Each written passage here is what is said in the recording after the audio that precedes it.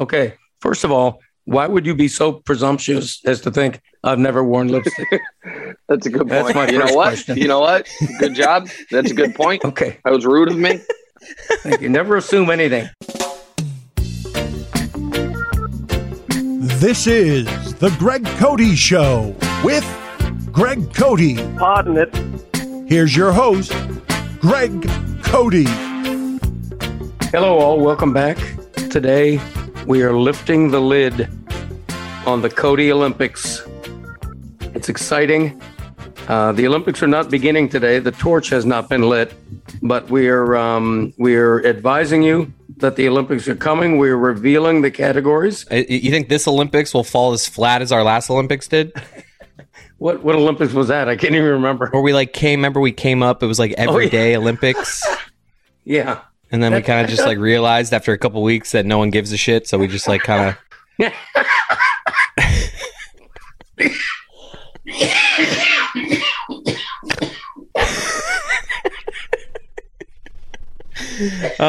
This is like, we're laughing right now. It becomes a serious thing because of Greg's coughing, but we're having fun here. We like to have fun. Wow. Why did you have to make me laugh like that? I had forgotten that the previous...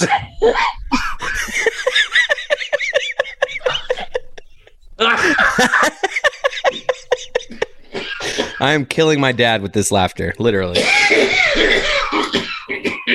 Right. Here's what we do here on the Greg Cody Show podcast. We throw stuff against the wall and see what sticks. Right. Not all of it does, but I think this will. The Cody Olympics. This is a better bit. Yeah. This is me against Chris Cody. This is me 30 plus years older than Chris Cody, trying to compete with him in mostly athletic events. And this is where we differ. We should talk this out because we've agreed we're going to do 10 events. Yeah. Which is a little odd because we could end up 5 and 5. So maybe we should do 11 or 9. But we're going to pick sports / things we can compete at that we think will be fun to track. And we're going to try to make we're going to do golf one day. One of them is going to be golf, but I'm going to give you a stroke per hole. So I will give you 18 strokes. So we're it's not going to be, because I know what you're thinking out there, audience. Chris is just going to wipe the floor with his dad and all these things. So we're going to try to make this even. Outside of that, though, I don't think there's most of the events are just straight up outside of that one. I think golf, where you're giving me a stroke a hole, is the only handicapped event, and I need it. Good Lord, do I need it. I should probably give you some in bowling, too, if we're being honest, because I think bowling's one of them. Well, you just rolled a 215. I weigh 215, so we're even. What? Why don't you right now go through our list of 10 that we think we've agreed on? Okay. Why don't you read them for the people? The 10 events that me and my dad are going to compete in the Greg Cody Olympics, the Greg Cody Show Olympics Part 2. Right. And I will say negotiations continue. Lawyers are involved. There's been some discord, such as Christopher refusing to include Ms. Pac-Man. Yeah. Because it was the one event that Dad was assured of winning. Well, see, that's what I mean. There. Why, Dad, at least with golf, I'm giving you strokes. True. You're as dominant over me in Pac-Man as I am in golf. So there's no way for you to give me points in Miss Pac-Man. So that's why we're not doing that. Well, there is actually. We could have a thing where I have to beat you by 20,000 points. Right, but it's just a random thing that you're very good at. See, I know I even said to you, we can put golf off the table. I don't want this to be something where I'm just a clear heavy favorite in everything. I want these to be fun for the audience. Just because I'm saying I'm refusing to do Miss Pac-Man because of your advantage, you can refuse golf. You can refuse bowling. No, I'm happy to take the handicap because I love playing golf with you, and I think it'll be an interesting match if you're giving me 18 strokes. But you hit the ball 280 yards. I hit the ball 1.5 feet past the women's tee. So I'll play back a tee than you. We can do this. We can. We'll work that out. There's no scenario you're beating me in golf, regardless of where I'm at. Let's just be there. We agree though that event number 1, perhaps the signature event of the Cody Olympics, is 18 holes of golf handicap. Well, I don't think we need to number these and commit to doing them in some order. Let's just say the 10 events. Okay. All right. Golf. Okay. The next event is ping pong. Best of 7. Okay. Games to 21. We're both pretty good at ping pong. Yeah. That should be a close fight. I have to say that's a pretty good matchup. The next event scares me a little bit. It's a 2-lap swimming race on Olympic-sized lanes. Right. That's we have gonna be tough. in my dad's city. There's a park and a pool that has the lanes, buoyed off, and we can Right. do this right. So I'm Right. excited about that one, and I feel pretty confident in that one. And I think I may surprise you. I'm an Aquaman No, you're not. to a certain degree, and we'll we'll be on the honor system, and we'll time each other. It's not like we're going to be going nose to nose. Or or we're gonna get somebody to videotape. Like, let's not commit. Like, I don't like you. I think you're over committing on like when we're gonna do these and how we're Okay. gonna do them. Just say the damn sports, and we'll figure it out the rest. Okay, the next event is the one where I think I need to bring my cardiologist. It's a 40-yard dash. Yeah, no, we're punting on this one. I've already made the executive decision. We're gonna pick something else. You can choose it. Okay. I just think I don't need you sprinting. Okay, so the foot race is out. We're Yeah, gonna let's X that let's away. pivot on that. You're too old. Like, you're Okay. coughing with your asthma. Like, we're not gonna sprint. All right, yeah, let's not go into details. And this interests me because I honestly think I can beat you with this. It's 50-50 free throws in basketball. Right, a free throw contest, 50 each. See who makes more. Simple. Okay. Football kicking. We both tried 10 30-yard field goals Right. Whoever makes And the the most most wins. wins. All right, that's easy. with overtime if needed. Now, I'm a guy who kicked a 50-yard field goal, but it was roughly 50 years ago. So, yeah, I'm not real confident on that one. This is an event that Christopher suggested that I don't particularly like. It's the shopping event where Yeah. we each have the same 20-item list and we sprint through a store to see who can get these 20 Without items asking first. for help. And there's some nuance to this one, because it can't be like we either have to go to individually our own Publixes, or we need to go together to a one we're unfamiliar with. Because like everyone knows, you get Yeah. to know your Publix. So it would be a disadvantage for me if we did this at your Publix. It would be a disadvantage for you if we did it at my Publix. So we either need Yeah. to each do it separately at our own Publixes, or we need to come up with just a Publix that neither of us have ever been into before. Okay. The problem with this is that when you're sprinting through a crowded First of all, grocery you don't store, sprint you because look we're like a gonna- shoplifter. Right. You look like a shoplifter. That's why we're not actually going to be sprinting. I think it's more of just like briskly walking.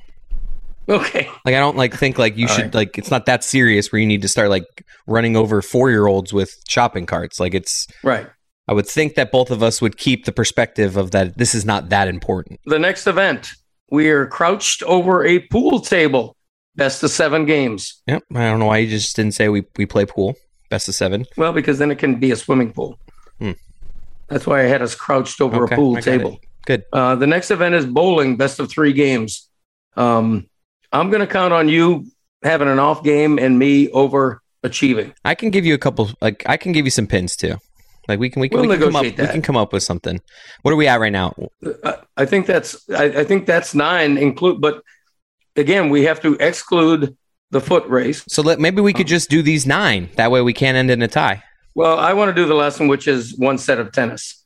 Well, no, that's 9. If we do that list minus the racing, we have our 9, because that was a list of 10, I believe. Okay, I negotiate with you. I propose, because shopping to me is the only one that's not the least bit sports related. I propose replacing shopping with frisbee golf. Oh, but neither of us are like know how to do that. You and I both got brand new frisbee golf kits for Christmas, and neither one of us has used it. No, I know. I'm interested in playing that sport. It just doesn't seem that interesting, like, for us to compete in it. Like, I think the shopping one is funnier than that. I think the Okay. videos that we can potentially get from it and put out on social, like, I think that one's like a hit. Like, I think that one will play well on the internet. And Okay, we can negotiate to find. and remember, we're going to turn this into a podcast. There's going to be an episode in the coming weeks of the Greg Cody Show that is all these events. We're going to be recording audio as we go, kind of like doing this Yes. all behind the scenes, and then we'll go through the whole process in one hopefully it'll take one podcast. Maybe it might be 2 if like we're hoping it gets into one podcast. If it's incredibly long, we'll break it up into 2. But we're going to have live recordings from each of these events, talking you through it, giving you updates. So I think the shopping one plays well. I think we should put a bookmark in this conversation, Okay, because we haven't even mentioned our guest we have coming on right now. We're doing this live. Nick Wright is our guest today. He's about to join any minute. He'll pop into the Zoom. I'm excited. I actually think in terms of high profile named guests, Nick Wright he is pretty high up there in the sports media landscape. I'm trying to think of bigger names that we've had on this podcast than Nick Wright. He's definitely, I think, in the top 10, easy. I don't know about that. I mean, who have we had? Our claim to fame is Tim Kirchin and Dave Barry. I mean, Tim Kirchin's pretty big. We've had Mina Kimes. We've had Sarah Spain. But I think Nick Wright has, he's up there with them. He's right. Equal. He's equals with everyone we just named. You can't go wrong with Wright.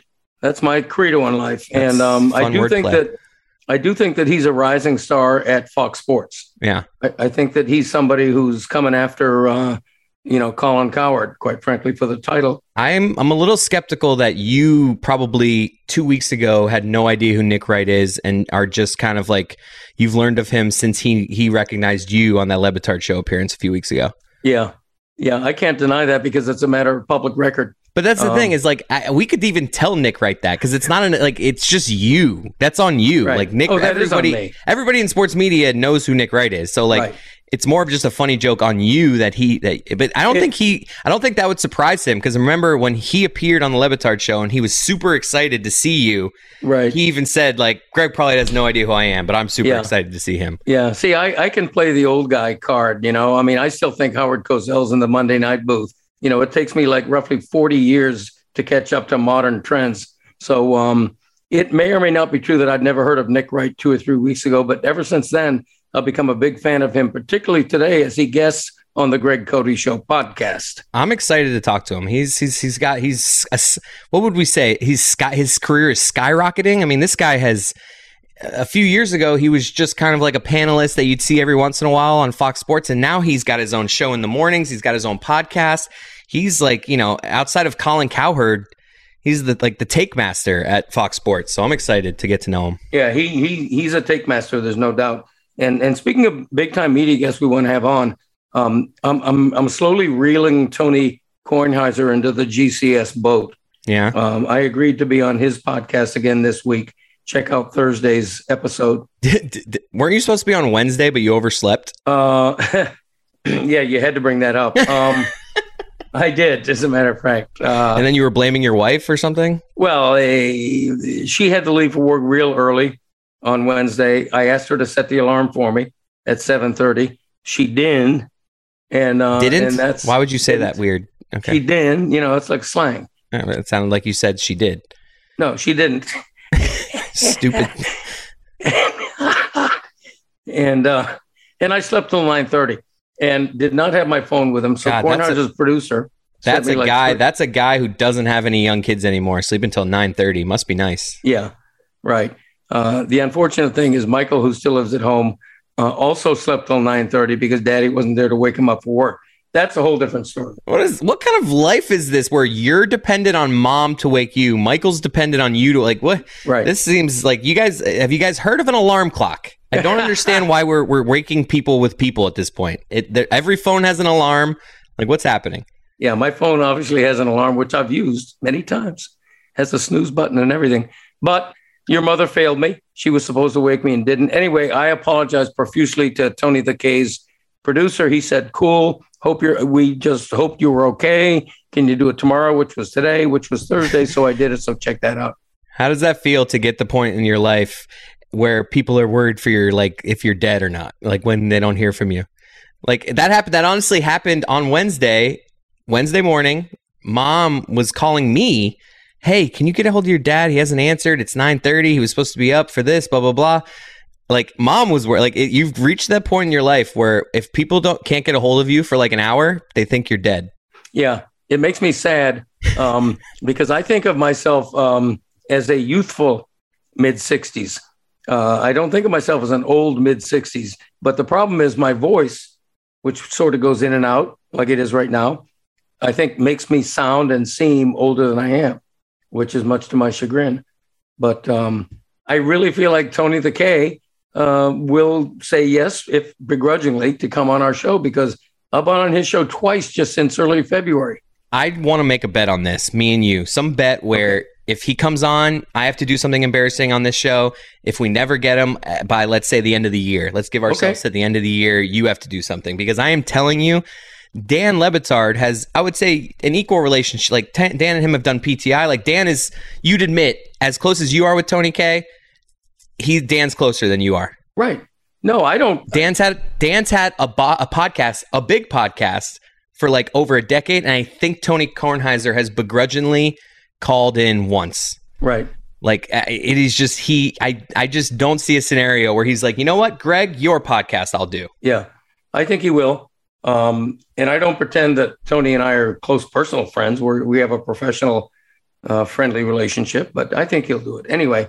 Where's Nick Wright? He's so big. Look at he's you. so big that he's stiffing us. That's funny. It's 4:03. He was supposed to be here at 4, and he even is such a nice guy. He texted me, going to be 3 minutes late. So right now we are 3 minutes late, and that's exactly right now. So he's exactly, and technically he's not late yet because he said he'd be here at 4:03. So it's 4:03, and we'll see. Wow, that is a meticulous man who texts someone saying, "I will be 3 minutes late, not a few minutes, not 5 minutes." Not a little late, but 3 minutes. It is impressive. Maybe I'll start there with him of just being like, are you always a guy that says exactly how many minutes later you're going to be? Or do you like to, because I'm a guy that in that spot, I would say if I think I'm going to be 3 minutes late, I'll say I'm going to be 5 minutes late.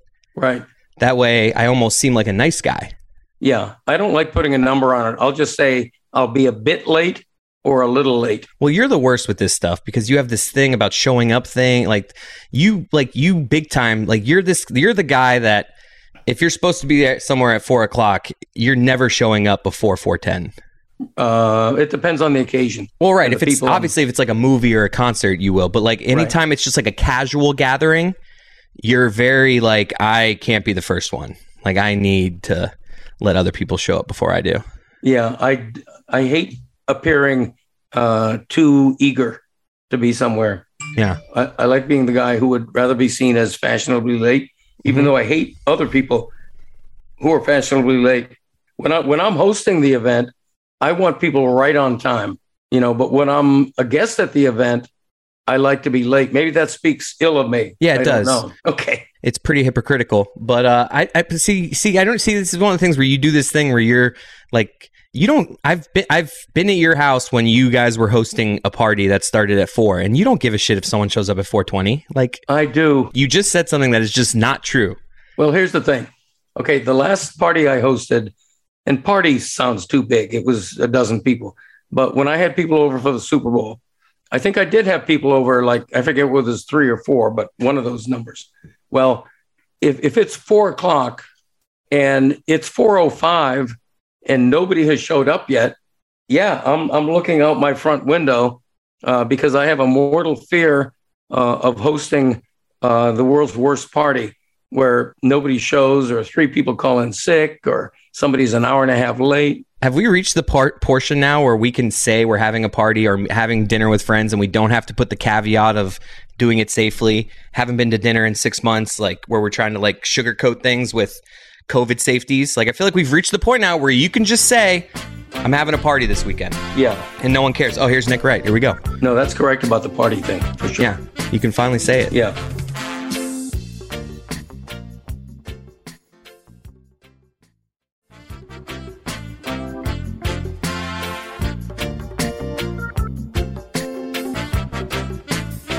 There he is.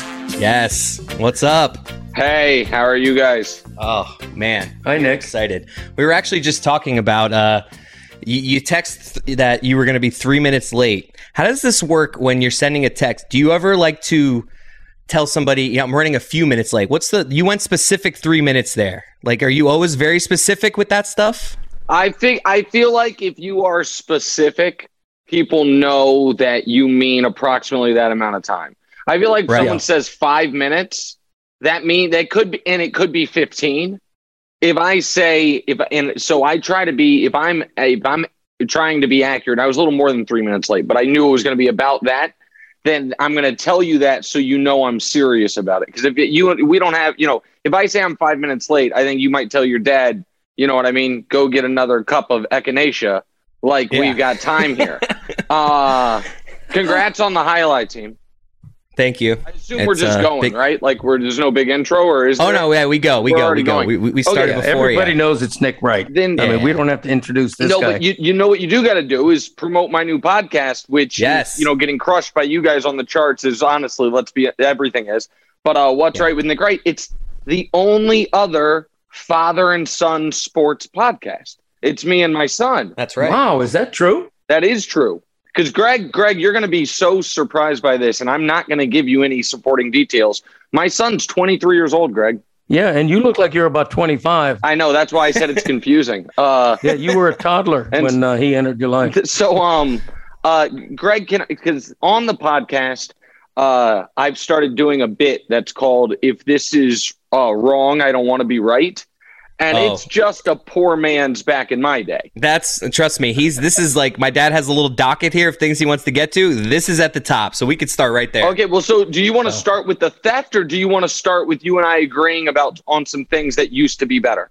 Let's start with the theft. Okay, sure, let's do it. And that was your word, not mine, by the way, because I consider imitation a not so sincere, but a form of flattery. Yeah. Do you want to interrogate me, or just want me to explain it? No, I would like to interrogate you. Let me get Christopher, put the big spotlight on Zoom right now, the police spotlight. Yeah, no problem. No, I found it amusing.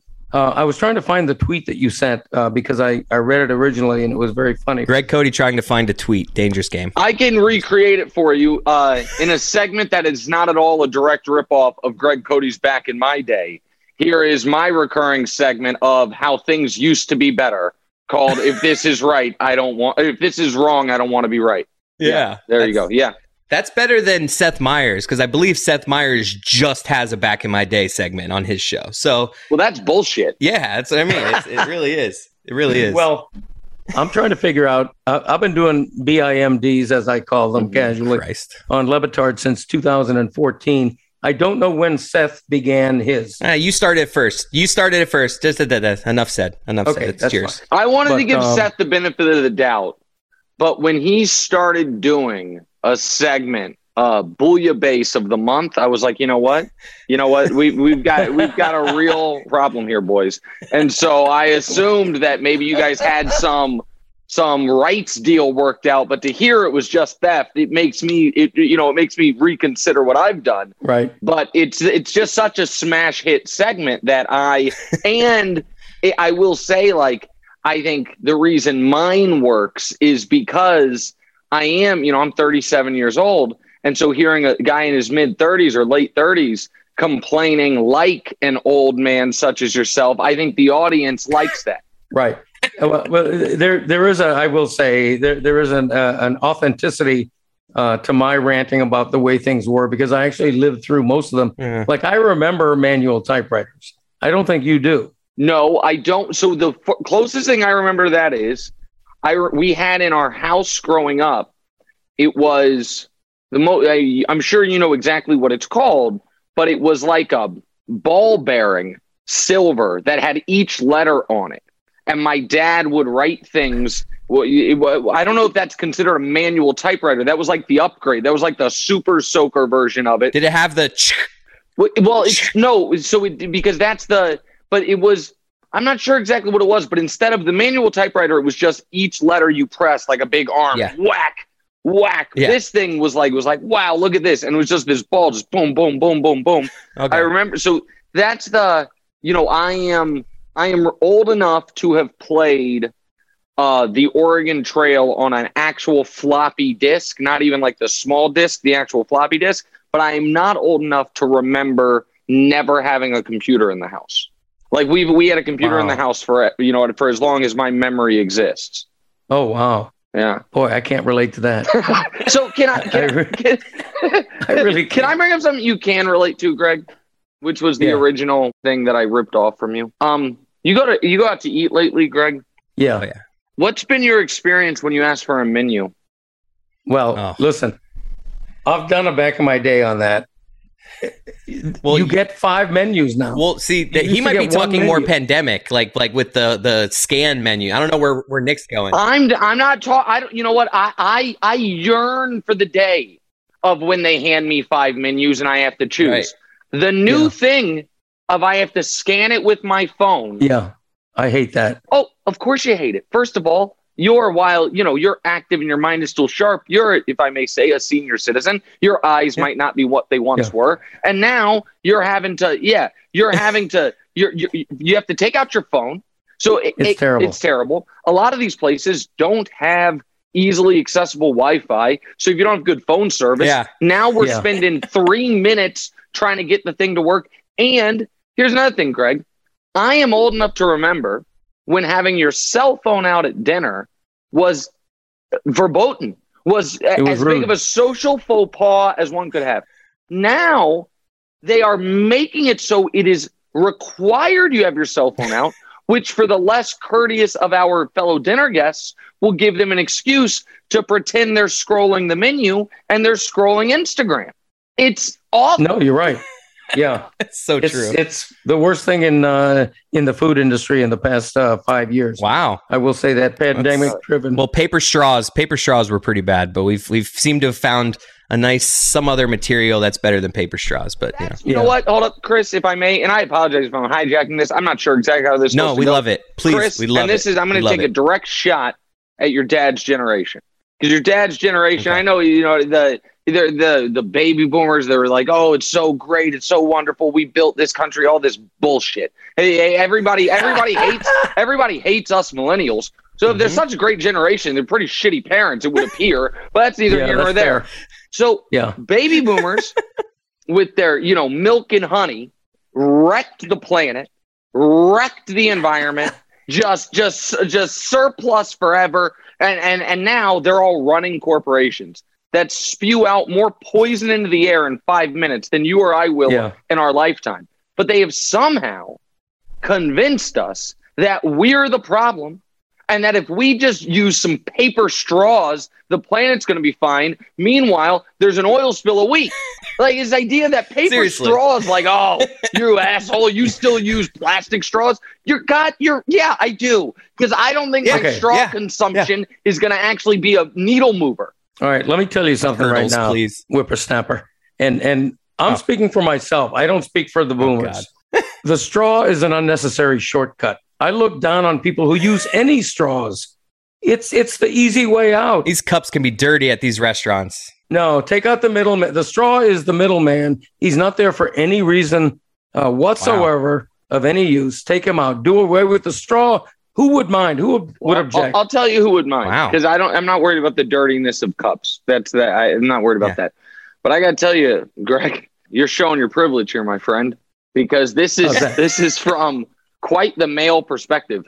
This is from the perspective of someone who's never worn lipstick, my friend. Because for women, straws are a necessary appendage, if you will. You go out to, as you would call it, a discotheque, and they're all dolled up, and they have some rouge on their cheeks and some lipstick on. They need it to not smear, so they need the straw. Okay, first of all, why would you be so presumptuous as to think I've never worn lipstick? That's a good point. That's my first question. You know what? Good job. That's a good point. Okay, that was rude of me. Thank you. Never assume anything. Yeah. I want to say something to Nick before we get into whatever you have planned, Dad. Nick, I met you in person the first time at the Gramercy Theater in New York a few years ago. I don't know. What was that, 5 years ago now? I don't even know. It was pre-pandemic, so it all is a blur. Yeah. Yeah. And you said something. You came up to me. You were like, "Man, I appreciate that." You gave me this nice compliment of, "Dude, I've been following the show, your growth on the show." And I just want you, you probably don't even remember that. I remember. No, I remember meeting you. Yeah, that was for me, because at that time, now I'm like a grizzled vet in this world of meeting cool people and celebrity and stuff like that. I just want to let you know, at the time, that was I took that for a year and was like, Nick Wright told me he's a fan of me. Oh, that's delightful. I just that was really cool for me at that point in my career to I would figured you didn't even know who I was, and for you to be so kind, it was just, I just want you to know that it was stuck with me. It was really cool. I'm glad I was able to have, that type of impact. But it was sincere. So I think people who see my TV show, think in real life I'm an asshole. I'm not, but I'm not big into false compliments. Right. I won't insult someone for no reason. But if I see someone that I know their work and I think it sucks, I'll just be like, hey, nice to meet you. I won't I won't just go out of my way to lie to them. But I meant what I said. Right. And I think listen, your guys' whole thing obviously Dan is the, slightly obese son that it revolves around. However, the reason that it works different, and the reason, and this is something that I think one of the reasons I appreciate it, is the closest thing I ever had to it was my radio show in Kansas City, where your fans are not just fans, but like fervent supporters. And the loyalty of it is because of the way all of the parties involved in the show it becomes a family. And that's Greg, and that's you, and that's everybody. Obviously, I don't have to list the whole crew. Yeah. And so I did think it was cool that I had, just give a little more background than Greg can do his thing. When I first got hired by Fox in 2016, I moved out there without my wife and kids, and I commuted Houston to LA on the weekends. So every day, and I didn't have a show yet. I was just like, I was filling in for Colin and going on Colin's show. So I had the most free time I'd had in forever. And every morning I ate breakfast at the same diner, and I timed it to where every morning, because I was on the West Coast, I got to the diner right when the local hour would post. Yeah. So I could like sit there by myself and listen to the show. And when you listen to a radio show like that every day for a year, you can really hear, you know what I mean? Who's getting more of a shot, who's getting more involved. And that was a time for us where we were just like, we were figuring out that local hour. Cause like, yeah. Exactly right. Exactly right. And Dan was kind of taking a step back on it, and it was cool.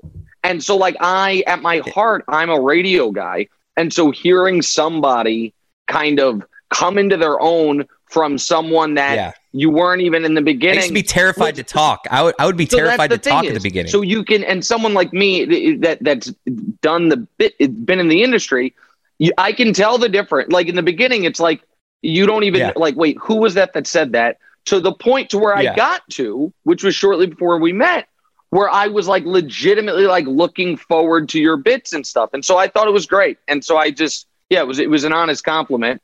And you've overcome, you know what I mean, as we talked about, shitty boomer parenting. So, hey, I mean, shitty, but well meant. Yeah. Let's clarify that. Yeah. All right. So Nick, you do First Things First on Fox. Yep. You do What's Right with Nick Wright. Is it a new, would you call it a new podcast? Yeah, it's been out 3 weeks podcast, podcast and YouTube show. Sure. Yeah. Right.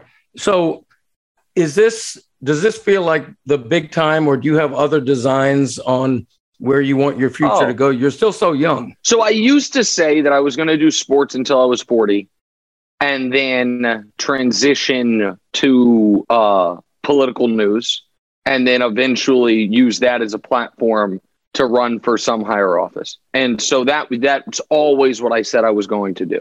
I have been, and this is why the bad guys win, I suppose, but I have been so disheartened and beaten down by the last 6 years of politics in America. Not that they were great before. I've kind of lost the motivation for that. And I don't think it would be good for my family. I don't think I would enjoy it. So what I honestly think I want to do now is continue doing some type of sports media for as long as I can. And if I'm being totally transparent, bank as much money as I can, and then maybe stop working earlier than I had said. Right. Like I got 3 kids who live in New York City, go to private school. So a lot of that money not much of it gets banked. But professionally, the one thing that is like the carrot out there that I think I have a long ways to get to, but I really want to do is I want to be the third guy in an NBA booth. And there's never been someone like me, like what they tried with Tony Kornheiser on Monday Night Football. Yeah. It sounds arrogant. I know I'd be awesome at it, but there's never been that role has never existed. And Fox obviously doesn't have the NBA rights, so I don't even have a chance to try it. But at some point, if Fox were to get NBA rights, I think play-by-play, analyst, and then me, I think it'd be really good. So that's like the next professional thing I hope to be able to do at some point. Wow. Like I am not a pure analytics guy, but I understand the numbers of it. And somebody that can be a vessel from the people who are watching to the people who are calling the games, because I think that the color commentary on a lot of our national televised basketball games, aside from the ones involving, there are a few good ones, but a lot of them are, it's amazing how every single guy who called the games that he happens to have played during the golden era of basketball, about how much worse it is now. And I just wish there was more of an appreciation for what we're currently watching. And I wish, here's what, I watch NBA all night, every night. It is just a simple statistical fact that if you're down 2, going for 3, if available, is such a it's like going for 2 unless it's a layup should be considered a massive error, because all that gets you is a 50% chance. And I don't know that I've ever heard a local or national broadcaster make that point, because they're former players who were taught, get it to overtime, extend the game, go for 2. And you see it during the college basketball tournament. It's amazing how many of these analysts think you never need a 3. These teams are down 7 with 14 seconds up. They're like, don't need a 3. It's like, you don't need a 3. I think you need a 3, boys. And so I just think I'd be good at it, and I think I'd enjoy it. So as someone who has seen transition, every Patrick Mahomes' snap of his career, I'm assuming you watch it, like you're watching every Chiefs game, every play. You're a Kansas City guy, right? Yeah, that's right. My hometown. Yeah. Give me the pie chart of Tyreek Hill, because we're Dolphins people down here, of Tyreek Hill's success in his career. How much of it is Andy Reid's scheme? How much of it is Patrick Mahomes? And how much of it can he bring over to the Dolphins? Well, I think it's easier to separate Mahomes from Hill than Andy from Hill, because, Tyreek was excellent with Alex Smith with the 2 years before Patrick got there. Tyreek is a Hall of Fame talent. I had somebody incredibly close to LeBron say to me once while I was watching a game with him, he's passed LeBron as the best athlete alive. That his ability to go from stopped to full speed, the different things he can do athletically that are just so 1 in a billion. Those things translate anywhere, right? My biggest concern, if I were a Dolphins fan, would simply be if you didn't grow up on, filet mignon and Wagyu, you're fine without it. But if it's all you ate for 4 years, how are you then going to react to, to a good old fashioned Arby's roast beef, which is nothing wrong with? And but that's what Tua is. Is that what you're saying? That's what Tua is? Yeah. Yeah. I would be a little worried that for Tyreek psychologically, that if you go from the best team in the league, your AFC championship every year, the quarterback, I know Patrick had a rough month, but essentially never misses on throws, to a guy who at this point in his career is worse than Alex Smith was when Alex Smith was with the Chiefs. That's where, because Tyreek can get worked up. So I think the punt return thing that he said he wants to do is smart. Get the ball in his hands, give him opportunities. Because my concern would be, because the back end of the contract might not be great, but the back end of the contracts are always fake anyway. The question is he going to be awesome these next 3 years? And just make sure he doesn't get frustrated, because I do think it would be, it's going to be a big difference for him. But that speed you guys have, I think the Bills are obviously the best team in your division. But if Tua's not awful, there's no reason you guys shouldn't be the second best team in the division and competing for that wild card. Nick, you're comfortable talking about sports off the field when the matters get into race and morality. And I love you championing the idea that talking about race in sports is not talking about politics. It's totally different. In this case, though, at a time when the Cleveland Browns just gave Deshaun Watson what they gave him, Tyreek Hill obviously has his off-field issues, which are a few years ago, but I don't want to minimize, where he punched a pregnant girlfriend. Where is sports at right now in terms of balancing the lust for winning with any shred of morality that may be left? How should a Dolphin fan feel about Tyreek Hill? Is it all cheers and fist bumps, chest bumps, or is a fan supposed to think, Jesus, what kind of a guy did we just sign? So listen, the Tyreek's complicated in this regard. So we know what he did in college, and then there were some horrific allegations about him hitting his son much more recently. But those initially seemed like, okay, he's going to be out of football. Then it seemed for a time like, oh my God, he got like set up in a really terrible way. And now to me, it's still a little like, I'm not, passing the buck there when I say I really don't know what I believe happened in that spot. To me, the Deshaun Watson stuff is very cut and dry. I understand he hasn't been indicted by any grand jury. I also understand that I do not believe there is a 24-woman multi-state conspiracy against him. Like I personally believe he did a lot of what he's alleged to have done. And for Tyreek, I'm not, like you said, I'm trying to minimize it. We also know what he did in college and what he might have done a few years ago. I think in order to be a sports fan, you must, I don't say you must, I have had to take the same approach I've taken to a lot of music and a lot of movies, which is, and I know it feels like a cop-out, but is separate the art from the artist, which is like I can appreciate, Thriller, even though I have real issues or questions about what Michael Jackson did or didn't do. We as a family at dinner in our house, one of the shows we watch is The Cosby Show.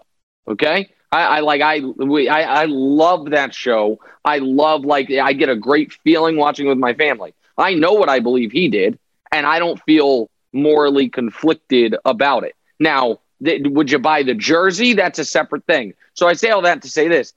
I think we're allowed as fans to root for our teams and recognize that with, that many people within, an organization, there are going to be some bad actors. I have a far greater issue with what the Browns did than what the Dolphins did. Yeah. To me, they are not quite apples and bowling balls, but they're close to that than apples and oranges. Like the Browns, to me, have not only rewarded but potentially enabled behavior that we have no reason to believe was not, I don't want to say is ongoing, but it feels much more recent and it feels much more rampant. And so if I were a woman and a Browns fan, I think I would be asking myself, why does this team want me to be a fan? Like, do they give, you know what I mean? And so in that regard, I understand the conflict. And I don't know, man, like it's the Browns, the contract and all of it with the Browns with Deshaun feels really, really uncomfortable. And if I were, and I know you were talking about Tyreek, but I understand why if you're a Dolphins fan and you read the Flores lawsuit, why you might say, you know what, like I'm going to pick a new team. Now, the unfortunate reality is, and this is why I said it's hard to be a sports fan. It's going to be hard to find a team or an organization that's hands are totally clean of all this stuff. Like some are dirtier than others, but it's hard to be, with the information we have available to us now, it's hard to feel great. But I don't know. I know this feels like cop-out, but I don't feel great about my iPhone. I don't feel great about my damn tennis shoes. If you start playing that game, you know what I mean? Right. There's a lot of stuff that there's some people, there are things that, I'm going to say this, carefully. There are things that my corporate parent, the people that own the company I work for, I don't feel great about. You know what I mean? Yes. And so I know exactly what you mean, as a matter of fact. And so, I think that we all have to, I'll tell you a very quick story because I know we only have like 10 minutes left and you have other stuff. The only person I've ever seen that actually puts their actions where their morality is at like close to 100% of the time as possible is my dad. When my parents got divorced, my dad's a union president in Kansas City, Missouri, firefighters union. He and I spent 7 hours driving from place to place looking for an American-made television. Because he only buy it. Wow. My mom, post their divorce, she bought me a used Acura for my first car. He saw it and he said, "Son, I love you. You'll always be my son. You are not allowed to drive that car to my house, my Union Hall, or the fire station. You can take the bus. Wow. It was like Union made, American made, from his terrible looking shoes to his cardboard pants to his whatever television he had. Like he actually did it. But most of us, we bend our own morality for either our own entertainment or enjoyment or whatever it is. I thought you were going to say Will Smith, by the way, when you were saying, you know who always keeps it real? He always keeps it real. I love the high-mindedness of your father's crusade for American products. And even more than that, I love the phrase cardboard pants. Well, yeah. I mean, listen, I'm not saying you can't get good American-made material, but maybe my dad was just shopping at the wrong places. I'm not certain. I'm a poker guy. I love like the World Series of Poker. I love watching stuff. I love going to, I don't play as much as I used to, but I love going out to a multi-table tournament whenever I can. And I know you got into You guys have a great casino there. Is it the Hard Rock? Yeah. Yeah, the big guitar. Yeah, the Hard Rock. Yep. Yeah, they have a good series there. I've played a few of those tournaments, a few of the 550s and stuff. But I'm wondering, like, that was so cool. I don't know, was it a few months back now? You like had a nice run where you were playing with Phil Hellmuth and like you were getting in there with those guys. And I'm just wondering, like, what was that experience like for you? Like the first time you were in that thing, was there any kind of like, or are you just such a TV pro at this point that you weren't actually that nervous? Well, no. The very first time I was in it, it was a cash game, and I said, I'm not going to be nervous. I'm going to play my game, and I lost $31,000 in 4 hours. And I was like, okay, so no, that's real money. You got to bring it with you. It's all then, but it was the moment. Then the very next night, I played Negreanu, Hellmuth, a few amateurs, Maria Ho, in a $10,000 a person tournament, one table tournament, sit and go, and I won it. So then I was up on the week, and then the next day I played with pros again, same as the first night, the cash buy-in, and I broke even almost to the dollar. So then I kind of got my feet underneath me. But then Hellmuth and I played heads up, in a heads up match for $50K each. And I blew it. I had him, and then this was why he's a pro and I'm not. After 2.5 hours, I was crushing him, and then I just lost concentration for about an hour, and then he was crushing me, and we played. It was a 6-hour match, but he ended up getting me in the end. So Phil Hellmuth are these guys as good as they are made out to be, is what I'm asking. I mean, Phil, so listen, I haven't played with any of the wizards. Right. The Steven Chidwick, Ali Imshirovich, those guys that are just like the GTO, they've solved the game wizards. Because those guys look down on like the old school guys, right? There's like a beef between like the old school. On Hellmuth. Yeah, right. Yeah, but Hellmuth keeps kicking their ass. So here's the thing. Those guys have, come as close to solving the game as possible. But Phil does have a reel. There is a thing that bird watchers, it's been shown and established, that bird watchers, like longtime bird watchers, can see a bird come over the horizon when all you can see is, I think Gladwell wrote about this, is like a little tiny, like a shadow of the bird almost. And with a high level of accuracy, tell you what bird that is. And there's no defining feature. And what they've called it is they can read the giss of the bird. Like the feeling it gives them when they see it.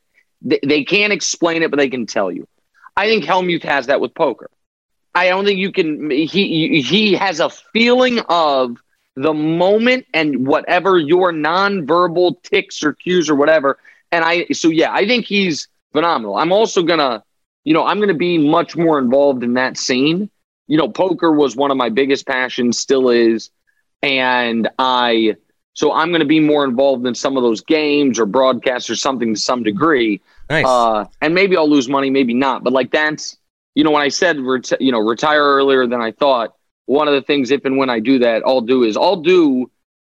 at one point spend 6 months traveling like those, the World Poker Tour circuit or the big poker events. I love that. I love it. There's something about multi-table tournaments for me personally. I want to so bad like carve a month out in one of these years coming up and go out to like Vegas for the World Series and just play like a bunch of them. For the series. Yeah.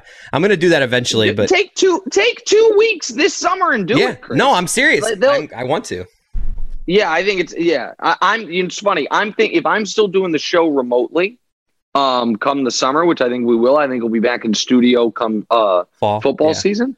I think I'm going to rent a house in Vegas for a month, bring my family out there and play in a bunch of these tournaments over the summer. I want to. I love the idea of it more than I think I'm actually good. I don't play enough to be really great, but I just love it, man. I just love it. Yeah, you got that DraftKings money. You got to do it. Yeah. Well, first of all, we gotta let Nick go. We've kept him too long. You got. I gotta. Yeah, go ahead. If you got one more thing, I gotta leave to pick up my daughter in about 3 minutes. So we got time for one more thing. If you got it, give me 2 quick minutes on the Miami Heat, the crazy NBA East race where the 8th seed could very well win and earn the right to lose to Phoenix in the finals. How do you see the Miami Heat and the East race right now shaking out? Okay, listen, I think Miami's wildly disrespected, and I think it is actually shrapnel of the media's obsession with disrespecting the greatest athlete ever, LeBron James, not because LeBron played for the Heat, but because they want to make the bubble as if everything in it was a fluke, when it's like, okay, so the Heat made the finals in the bubble. What have they done since then? Well, last year they were really good, and then they got their ass kicked by the Bucks. Well, guess what? Everyone got their ass kicked by the Bucks. They have the greatest player alive. And this year the Heat are the 1 seed and should absolutely be taken seriously. So, listen, I happen to think the Bucks are going to run roughshod over everyone. Until the finals, but I think they'll win the title. So I think you guys – I think that there is no reason to believe any team in the East other than Milwaukee should be favored in the series over Miami. I truly believe that. And this idea that Brooklyn, which can't get their act together enough to beat Charlotte in a must-win game for seeding purposes when Kyrie is first game back at home. The other night, they're tied in the 4th quarter with Detroit. And after the game, Steve Nash is asked, what are you going to do about the defense? He's like, I don't know. It's like, buddy, literally your job. Like the Nets are if the Nets have, of the 5 Eastern Conference contenders, so Philly, Miami, Boston, Brooklyn, and obviously Milwaukee, the Nets have clearly the worst coach, the worst depth, the worst defense by a mile, and people talk shit on Miami's home court advantage. You want to see a non-existent home court advantage, go to a Brooklyn game where it's Knicks fans who can't get Knicks tickets chanting MVP for the opposing team star. So the idea that team is going to do a 99 Knicks and go from the 8th seed to the finals, it's one of the biggest jokes I've ever heard. If I'm Miami, I just want to be on the opposite side of the bracket as Milwaukee and take my chances. But I think if Milwaukee's 1 and Miami's 2, or Miami's 1 and Milwaukee's 2, I think that's going to be our Eastern Conference Finals. I didn't know people were talking shit about the Heat's home court. Jeez, I guess that's a thing. Yeah. Thanks, Nick, dude. We All appreciate right, see you guys. Great job. What's Right with Nick Wright podcast. Subscribe. I need if 5% of Levitard and Chris Cody Show and Greg Cody Show followers subscribe to the podcast. Again, you don't ever have to listen to it. Just subscribe to it. You don't. I don't actually care if you listen. Just subscribe to it. I'll be in great shape. See you guys. Bye. See you, man. See you. Appreciate you. Absolutely. See you. Congrats. Great talking to you, Greg. Thanks. Chris, congrats on everything, bro. Stay in touch, man. Thank you. And listen, if I come to Miami for a poker tournament, I'm going to hit you up. Dude, bro, I'm in. Yeah, there's a big series coming up. I think it's a high dollar series, but a big series coming up at the Hard Rock. Yeah. If you're in town, hit me up for sure. Let's link up. I'm going to come down at some point and I'll hit you up. Yeah, dude. All right, see later. you. Bye. Great. Thanks, Nick. Thanks again to Nick Wright. I don't say this a lot with guests, but I really have the feeling Nick Wright's going to be like a big star. He's just business. Like most people in this industry, they're either, journalists or they're, somebody who's he just is a take artist. That right. He's risen to where he's at just because he knows his shit and he is good at expressing himself. Right. Unlike me, I'll talk for 7 minutes and not be say as many cool shit as Nick Wright will. Yeah, he also has that hard to tap combination of funny, erudite, and well informed. I mean, he's likable. It is weird. He's like a nerd, but also cool at the same time. He's got a nice balance to him. Exactly. Christopher, you and Billy Gill did something really cool with the Marlins the other day, and I want to talk to you about that because. How was that? Tell us about it. We called a Marlins spring training game.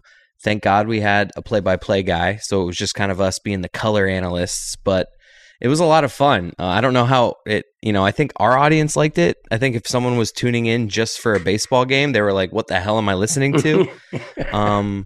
I don't think I was as polished as I could be if I really like had some games under my belt, but it was fun. Like there's no doubt about that.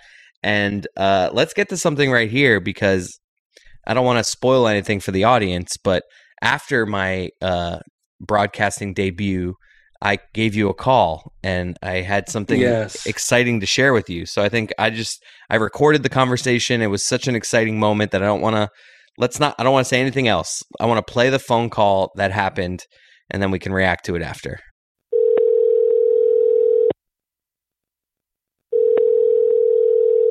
Hello? Yo. What's going on? Hey, what are you doing? Getting ready to go do some yard work, actually. You will not believe the call that I just got. Okay. The Marlins just called me and are offering Billy and I like the gig this year on radio. What? Are you serious? Yeah. Like every game? Like full time?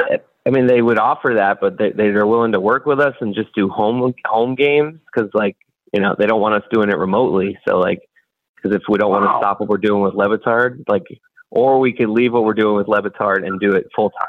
Oh my God! Wow.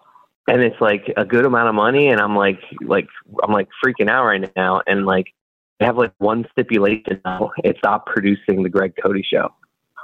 No way. Yeah. Why is that a stipulation? I know the Marlins hate me. I mean, that's what they've said. Oh my God. I'm just kidding. It's April Fool's. Oh my God, you had me. My Lord. Oh my God. And I'm recording this for the Greg Cody Show. Oh my God. You literally had me going. Oh my God, you had me going. Oh man. I owe you bad. I owe you big. I mean, seriously, I was buying that whole thing. I was just about to get serious and say you should work out a deal where you continue to do the Le Batard show and you only do the first game of every homestand. Wow, you had me going. I swear, I don't think I've been fooled like that on an April Fool's joke in years. Oh, I love it. I hate it. Wow. I could have kept it going so much longer. I feel like there was a lot of things going on there. I was worried about you saying something insanely offensive to the Marlins. Right. I was worried about you having a heart attack just from stress.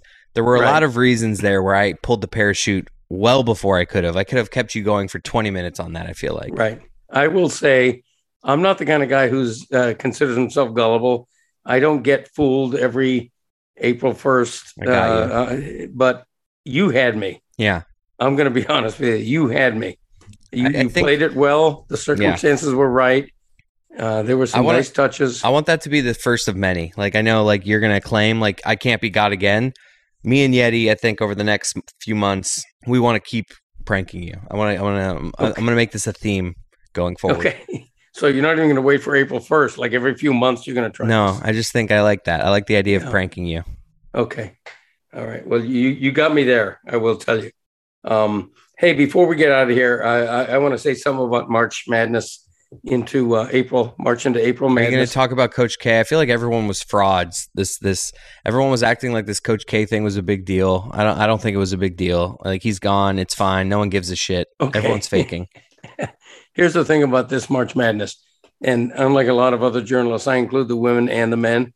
It was. Oh, wow. You're so progressive, Greg. I really am. It was a blockbuster Final Fours. I mean, blue bloodiest ever. The blue bloodiest 2 Final Fours ever. There were no Cinderellas in this Final Four. I mean, look at we're recording this as the women's championship game is tipping off. And you've got South Carolina, which has been number 1 all season, front to back, versus UConn, which has won 11 championships, but was not expected to be in this one. And then the men, oh my gosh. But here's the thing. March Madness gave us 0 Cinderellas in the Final Four. Which never happens. Like, you're acting like that's like a big thing. Okay. But this year especially. There was one Cinderella story that we could have had, which is Coach K on a ladder with tears streaming down his face, cutting down the net, and we didn't get that. Watching college coaches climb ladders is an underrated thing. It really is. Like, I'm thinking back to Bill Self climbing that ladder. Like, I think it was when they got to the Final Four last weekend. I just remember watching that and being like, this is funny. I just like the idea of all the coaches climbing ladders, because then the up part they're good with. It's the awkwardness of the down. They don't want to embarrass themselves on national TV. They're, very, gingerly stepping down. And it's just funny because you can tell that none of these coaches have done any handiwork in 30 years by the way they're climbing a ladder. Like, these are millionaires that have paid for everything in their lives. Like, Bill Self hasn't climbed a ladder outside of cutting a net down in 20 years. Right. But you know who has? Greg Cote. Yeah, of course. You're Mr. Handy. Here we go. I'm going to tell you. And the college basketball has raised the self-esteem of the ladder and ladder climbing. Well, they do this thing now where they do the ladder with the platform. So they get up to they climb halfway up a ladder, and then there's a platform. I don't like that. Get an old-fashioned ladder. Let them stand awkwardly and cut the net. I totally agree with you. I'm a ladder man. I mean, I'm up in my black olive tree. No, you're not. You think you're everything. You think you're Salt Life. You think you're a country soul. You're not a ladder man. You're not handy. No, I am. I'm a ladder man. No, you're not. And when I'm up in amid the branches of my black olive tree in my front yard, I'm looking around. Dad, you go up there once a year to put Halloween stuff. Like, you're not up there all the time. You're not a tree guy. I am looking around to see if any of my neighbors are appreciating that I'm up at a ladder, because I'm doing the equivalent. I'm winning a championship. Okay. By putting up that Chucky doll in my black olive tree, I am winning my personal championship by being on a ladder. You look more awkward than Bill Self climbing down a ladder. You're no Tim Allen. What's his name? What was his character? Joey, what was Tim Allen's name in Home Improvement? Tim, you're no Tim Taylor.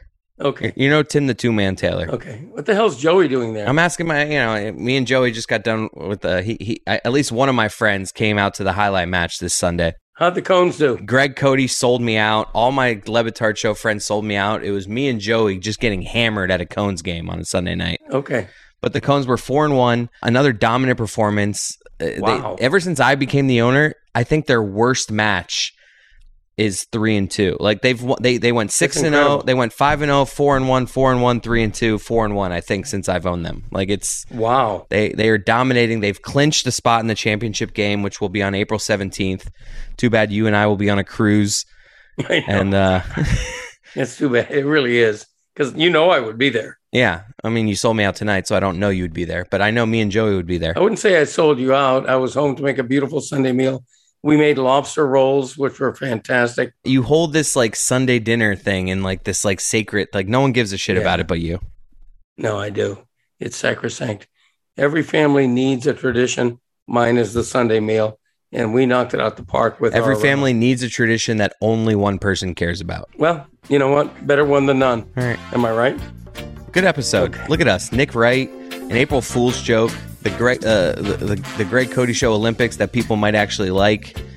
Oh, they will. I'm feeling good about this episode. Yeah, they're going to love it. I do. I feel good about this. And Pod family, thank you all. I say it every week.